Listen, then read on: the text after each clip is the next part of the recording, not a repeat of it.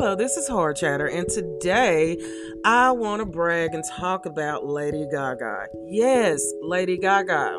So I get up in the mornings, I check my Twitter, and I check my YouTube. I check everything like it might be a morning paper. And I ran across a video on YouTube about she just signed to Sephora to sell her makeup.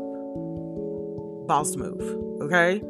Then I was looking through some music because I'm thinking Lady Gaga, oh my gosh, she can sing her butt off, and I love her voice. I love her voice. Well, I found out too, she just had a song made for Top Gun. These are boss moves. Why are we not paying attention to her moving this year? Lady Gaga is getting ready to mess somebody up, okay? I have not tried her makeup, okay? Because she's going from Amazon to Sephora.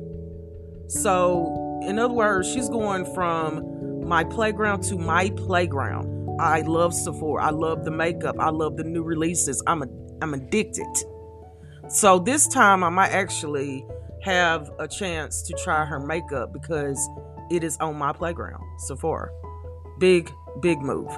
Now, if she can go from Sephora to Ulta, she's got it locked.